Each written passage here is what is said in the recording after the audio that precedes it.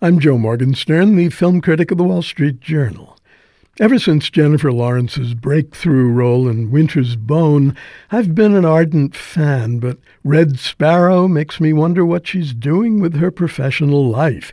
She plays Dominika, a Russian ballerina who learns to use her body along with her mind as a spy for the Putin regime. She's impressive as always, and Dominika does some clever double or triple dealing when her loyalties are tested by a good guy American spy played by Joel Edgerton. But the movie is joyless and smarmy with enough softcore sex to turn it into the From Hunger Games. The title refers to Sparrow School, a secret Russian program of instruction in the strategic sexual arts.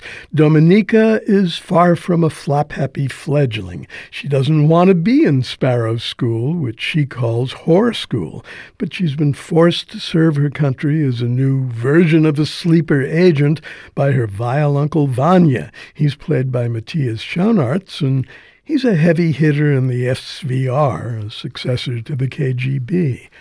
The film is needlessly long, and a long section of it is devoted to Sparrow training, which is deadly serious, extremely silly, and the best part by far.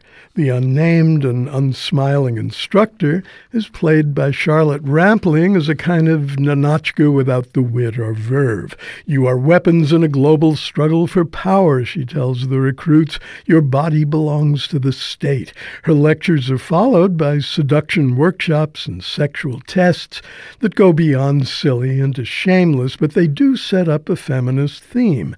The heroine's struggle to free herself from the bondage of her wretched uncle and the male-dominated state. Then the movie betrays its theme with a lascivious focus on Jennifer Lawrence's body, all the while examining the question of whether the two spies are falling in love. Many of the locations, especially Budapest, look romantic, but the movie is not.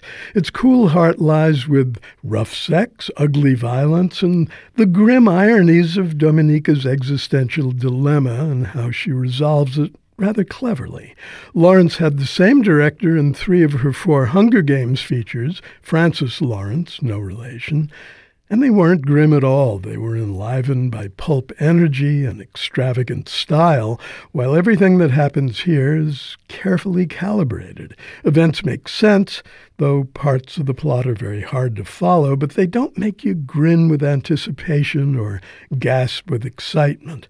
The one exception to all of the calculation is a brief appearance by Mary Louise Parker as a U.S. Senate aide named Stephanie Boucher. Stephanie is a very small cog in a complicated screenplay, but Parker lifts her from the page and brings her to screwy, tipsy, and delightful life.